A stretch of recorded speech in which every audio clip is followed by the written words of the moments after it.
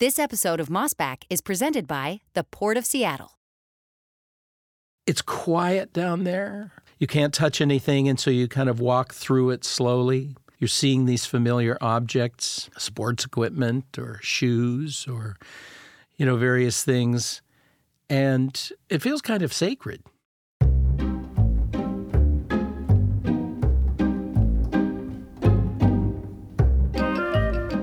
Hey everybody, welcome to Mossback, the official podcast of the Mossback's Northwest video series from KCTS 9 and Crosscut. I'm Sarah Bernard. And I'm Knut Berger. And today we're taking a peek into the historic Panama Hotel, the heart of Seattle's Japantown. And we're unearthing some of the treasures left in its basement for decades, ever since the tragedy of Japanese-American incarceration during World War II. If you haven't already seen the video, we suggest you stop right now, go to the show notes or the show page on crosscut.com and check it out. We'll see you back here in a bit. I'm standing at an intersection which is an epicenter of Seattle history. It's the corner of South Main Street and 6th Avenue South in the Chinatown International Historic District. The neighborhood has also been portrayed in the best-selling novel Hotel at the Corner of Bitter and Sweet by novelist Jamie Ford that captures life in the Nihon Machi, also called Japantown, which was centered in this place. And the hotel referred to, it's still here, a resilient survivor of an event that tore this community apart 80 years ago. Yeah, I wonder if you could bring us to the Panama Hotel. When you went there recently to do the video shoot, was that the first time you had been there, or have you been there in the past? I'd been there before. Allied Arts used to have some meetings there. So yes, I'd been there before, and that was when I saw the hole in the floor. Mm. So one of the things at the Panama Hotel is that the owner put a plexiglass panel in the floor of what's now the sort of tea room, coffee house portion of the hotel. And you look down through this thing, and there is a collection of baggage, suitcases, trunks, other objects. And these were items that were left in the hotel by people who were incarcerated, Japanese Americans who were incarcerated during World War II, as most Japanese on the West Coast were. And these are bags that were never claimed. In other words, the people who left to go to these prison camps, some of them never came back or never wanted to reconnect with their possessions. And it was very moving to me. I was really struck at the time, felt like, oh, this is really amazing that this exists. And this is an amazing piece of our history right here. And just quietly sitting here in this hotel. The hotel in question is the Panama Hotel and Tea Room. It was an SRO, a single-room occupancy hotel. This was a form of dense, affordable housing that boomed during the early years of the 20th century and served transient workers and immigrants. They were often lively communities of permanent residents, housed in humble accommodations, but had everything they needed within a couple of blocks. Sounds like an urban ideal. I think I looked up, and the rate for staying in the Panama Hotel, was like 35 cents. Wow. It was 35 cents a night, huh? Yeah. Wow. It's one of the few surviving. There are other places like that in Seattle, but there used to be a lot of them. They were built at the turn of the century to house this booming, growing city. So you have these individual rooms with the bathroom down the hall. They were inexpensive places for folks to live. So it amazed me that it's still running as a hotel today, an Airbnb. It's they still have coffee and tea, and it's a very vibrant place, people coming and going. And, word has gotten out about the plexiglass floor. So there are people who are coming just to see that. It's on the National Register of Historic Places. This was really the heart of Japantown. It was like an anchor of this large community that existed there. I was told that it was built for the Japanese market. It was designed by a Japanese architect, owned by Japanese people, or at least owned by a group that they were part of, because there were laws that said that Japanese at some point could not own or lease property. And these were part of a whole series of anti-Asian legislation, both nationally and locally, that goes back to the 19th century, wanting to exclude immigrants, particularly Asian immigrants, from settling here and staying here, living here. This was sort of a, huge issue on the West Coast. Right. From early times on. But one of the major features of the hotel was that it had a public bathhouse. So it had a Japanese bathhouse for men and women. And that didn't close, I believe, until the early 1960s. When Japanese folks would get off the steamship that would come into, port, they'd walk up the hill, and the first place they'd go to was the public bathhouse. And that was really a community gathering place, along with restaurants where people, were eating and drinking and whatnot. The bathhouse, it was for men and women. It's still there. It's one of the kind of artifacts. It no longer functions as a bathhouse, but the fact that it even exists, they're very rare. I think there's maybe one in California that also is still there. So it's just very unique in so many respects. It's unique in its historical aspects. It's unique in its the cultural aspects. It's unique that it's still going. Right. And it's unique that it's preserved this piece of history that was such a traumatic event in the life of our country, but mainly in the life of people of Japanese descent and Japanese Americans during World War II. The hotel managed through the boom years and then the Great Depression of the 1930s, which was a challenge. But the worst happened following the attack on Pearl Harbor in December of 1941. The following February, Franklin Roosevelt issued Executive Order 9066, which initiated the incarceration of people of Japanese ancestry on the West Coast. Within months, some 120,000 people, most of them U.S. citizens, were shipped to camps and relocation centers like the Orwellian-named Camp Harmony in Puyallup. Most long-term camps were in the western interior. Some 8,000 residents of Japantown were ordered to leave with what they could carry, vacating homes, closing their businesses, and losing their livelihoods. The incarceration turned people into refugees in their own country.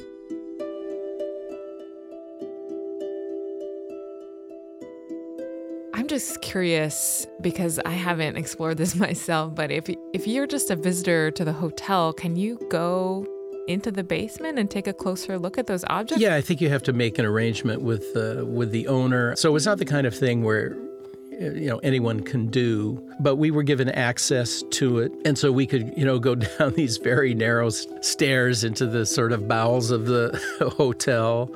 Oh. And I think first of all, I would say probably anything that ever went into that basement, much of it's still there. So the things that were connected to the incarceration aside, there are old hotel furniture down there. There's carpeting, rolls of, it's obviously a utility space, a space, where kind of it's sort of an attic for the hotel as well.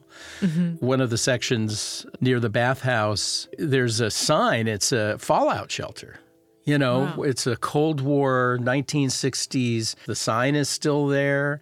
And not only is the sign still there, but all these drums of water and special, post-apocalyptic crackers that you can eat, are still there. And so, they stocked a fallout shelter, the government did, but way back when. And that stuff is still there. And that, that alone is like, a collector's item of some kind. Yeah, because most fallout shelters, very few of them exist anymore. That sort of added a whole other dimension. It gave this sense of timelessness that added to the reason we were there, which was to look at the bathhouse and to look at these objects that had been left behind from this incredibly traumatic tragedy from 80 years ago. Yeah, so it sounds like there are layers of history starting around the 30s and 40s, and then kind of going on. So you have World War II, Japanese incarceration, and you have the Cold War and the creation of all these fallout shelters in Seattle. It sounds like there were a lot of new homes being built that would advertise bomb shelters. Like, don't worry, we got a bomb shelter built in. Yeah. And also, I guess, the government was sort of locating, any potential basements. I don't know if you know why the Panama Hotel was selected for that, but maybe because it had a viable enough basement because of the bathhouse or something? Yeah, I suspect it was probably they had a nice deep basement. It's built on a slope, so the basement is kind of down the hillside. And I think one thing it speaks to, which is interesting to me, is the kind of Pacific history. I mean, Seattle was a city that was connected to Japan. It was the American port that was closest to Japan. For many, many years. You could get there quicker than you could from San Francisco. It was a competitive advantage. We had a large Asian community and a growing Japanese community in the early part of the 20th century. One question that I've heard, I think you asked me this, but I've heard it from other people, is why do they call it the Panama Hotel? Yeah. It's like, that's so Central American. Well, think the Panama Canal. Yeah. When the hotel was built was while the Panama Canal was being built. Everybody knew that the Panama Canal was going to be a life changer for people on the Pacific coast. This was going to connect Atlantic and Pacific. It was going to promote trade. And it was, a linking, a sort of encircling of the world. You have the colonizers from Europe coming west and wanting to get to the east. Not having an easy way to do it. The Panama Canal was going to be that. And at the same time, Seattle was building its own canal. Right around the time the Panama Canal was opening, we were building a canal, the Ship Canal, the Lake Washington Ship Canal that connected Lake Washington, Lake Union to Puget Sound and to the Pacific Ocean. I don't know this for sure, but my sense is, on the West Coast anyway, Panama was a big deal. And so I think it was named just to kind of as an acknowledgement of these global and Pacific connections. So I think it makes sense in that context.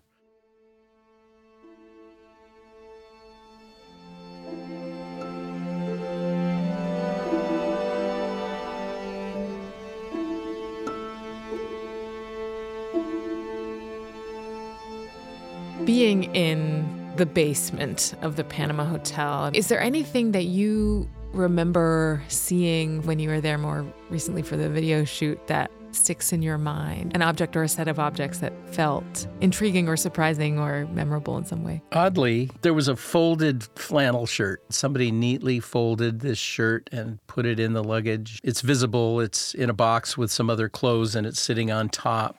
Here you can't touch anything. And the contents are just really mundane for the most part. I mean, an American flag. And of course, that takes on a poignancy given what happened with the incarceration and underscores this idea that loyal Americans were being put into what were effectively concentration camps just because of their ethnicity. Because of their race. I mean,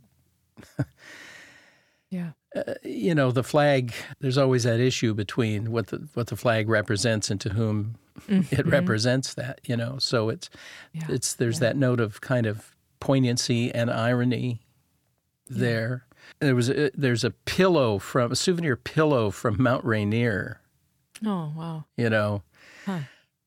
And so, people who were sent to these camps could basically only take what they could carry. And this is really striking, too, when you see the movies, the films that were taken at the time of people being herded and, they've got a suitcase and they're carrying something in their arms. It didn't matter if you owned a business. It didn't matter if you lived in a mansion. It didn't matter, who you were. You could carry very little. And people who lived in the hotel and even people who lived in other places in Japantown turned to the hotel as a place where the owner agreed to store the stuff until they came back. And he, too, went off to camp. Right. And white people came in and manage the hotel during that interim period. He had to fight to get the hotel back when he came. They didn't really want to leave.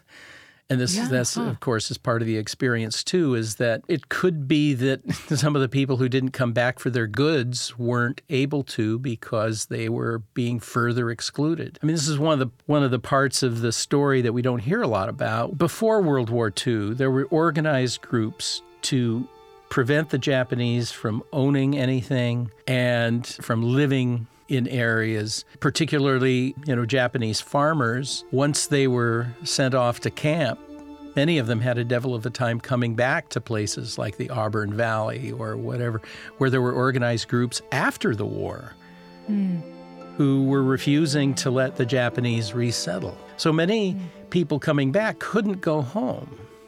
They ended up having to find another home or go somewhere else. So it's very easy to see how people would not have attachment to these objects or not want to ever see them again. They wanted to start fresh. There were people that died in camp and were buried there. The owner of the hotel did try to repatriate everything. And he repatriated quite a bit, apparently, but there was a lot left over, which is what you find there now.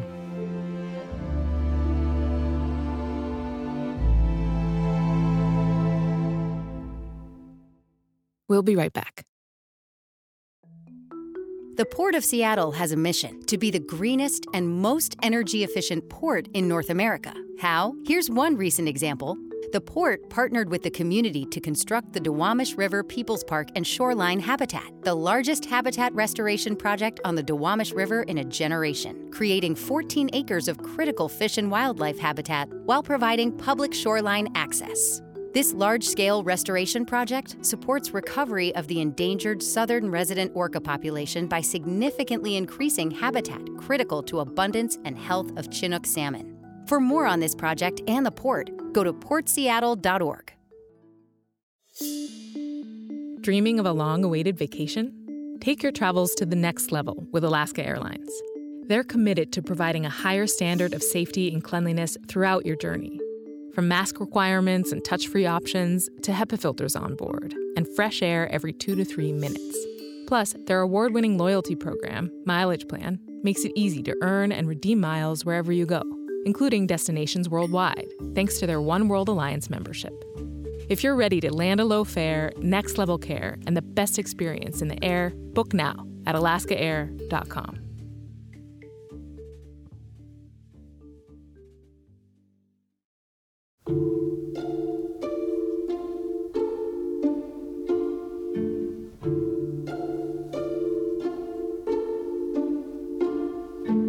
The whole, first chunk of the 20th century, there were laws and organized groups trying as hard as they could to disenfranchise this community. So prior to World War II, the Japanese American community in Seattle, for example, was not able to own property, and they were effectively redlined, as were other groups of color, right, in Seattle? Yeah.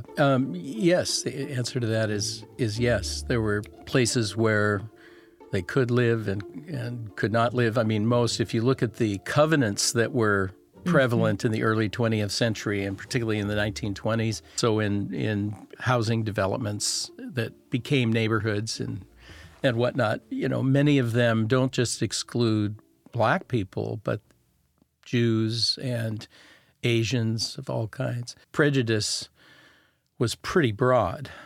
And so obviously developing communities that have ethnic support was really important. Having someone build a hotel specifically for you was pretty cool, pretty good. That was good. And you weren't going to get that in any other part of the city. Right.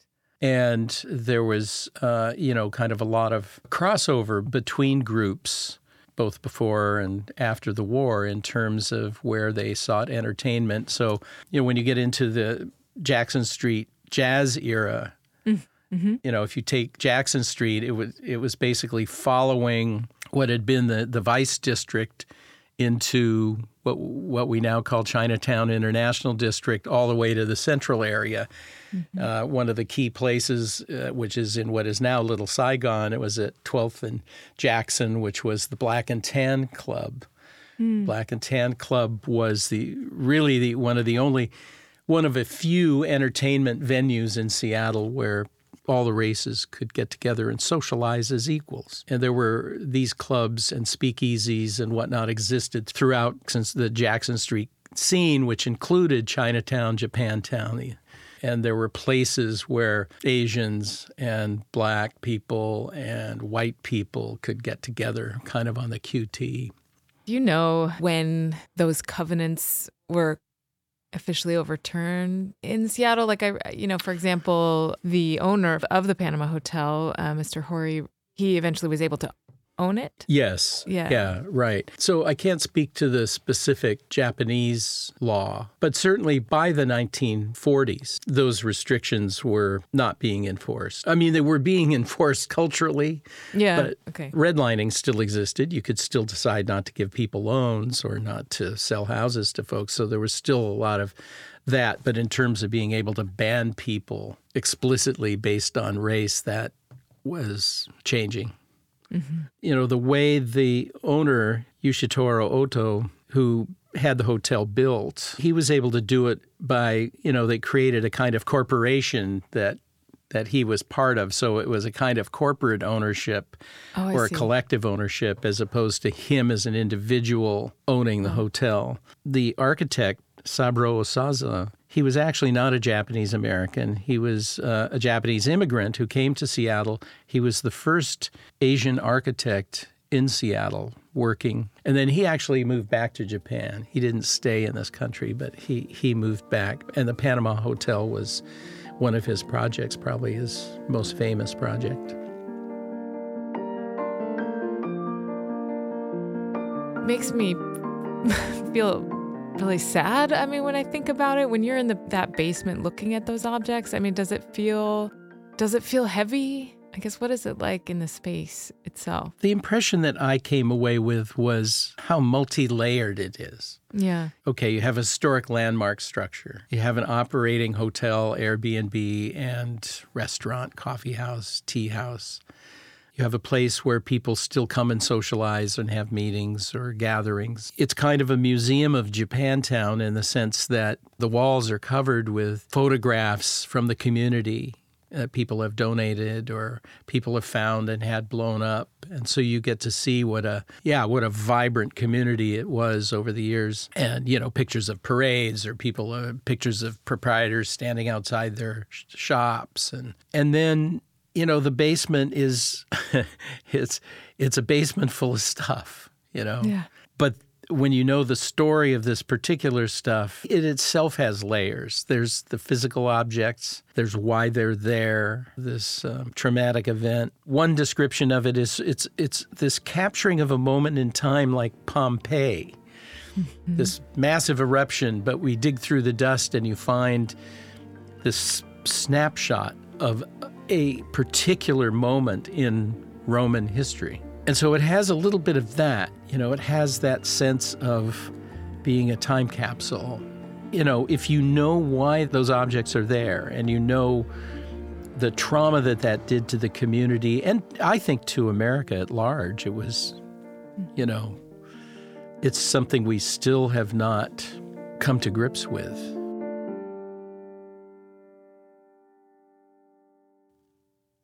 Why did you and the team choose to make an episode of Mossbacks Northwest about the Panama Hotel at this time? Or what was the inspiration for this particular episode in season 6 of Mossbacks Northwest? Well, I think the inspiration came, sort of from a couple of directions.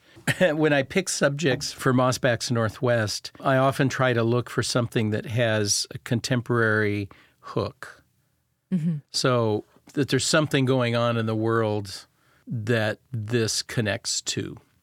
Mm-hmm. Mm-hmm. When I read that the Panama Hotel was up for landmark status and it was being considered a landmark, an official city landmark, and would get protections that come with that. That made me think, okay, well, here's something that's actually happened or has happened in the process of happening, and that seemed important. And we've done that before in other episodes where we've looked at something that was sort of, we did the Kate and Revel's house last season on Capitol Hill that had become a landmark and why that was significant. But the other thing was the 80th anniversary of the executive order, and this feeling that it was really important to be able to talk about the World War II incarceration and be part of that effort to help us all remember what happened, learn what happened, and talk about a place that embodies that. Now, there are lots of places that do, but often they're far-flung. You know, I've been to Manzanar in California, which is one of the camps.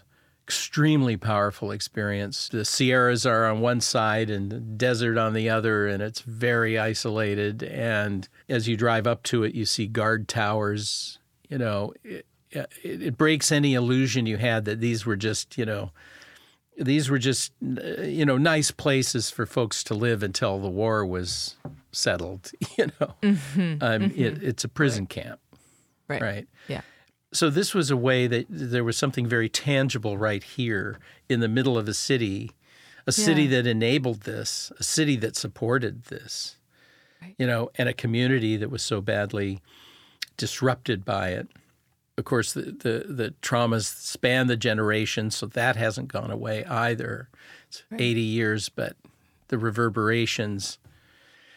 So that's why it just seemed like, well, this is a great time to look at this history and get some cameras down there and share it with people. Because, a lot of people don't know about it. They don't know about the Panama Hotel, and they don't know about the larger issues, or haven't thought about it much. And it's something also that has, I think, a resonance throughout the Northwest, both because of our connection with Asia, with large Asian populations, Portland, Seattle, Vancouver. Mm-hmm. And we weren't the only ones with camps, Canada, British Columbia. So I just think, it's something that would speak to our broader Northwest audience as well.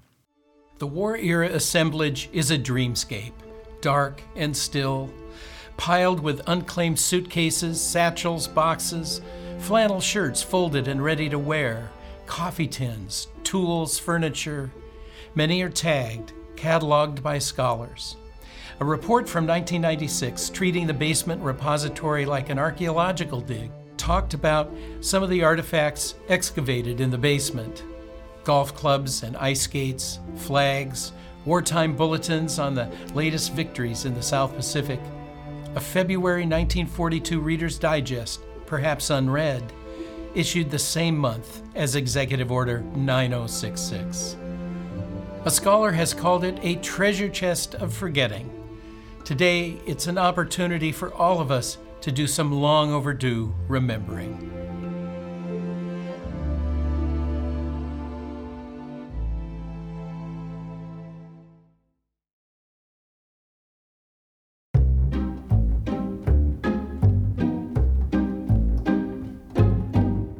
Thanks for listening to Mossback. This episode was produced by Jonah Cohen, and the executive producer is Mark Baumgarten. If you'd like to check out more videos from Mossback's Northwest, you can find them all at crosscut.com or kcts9.org. The video series is now in its 6th season.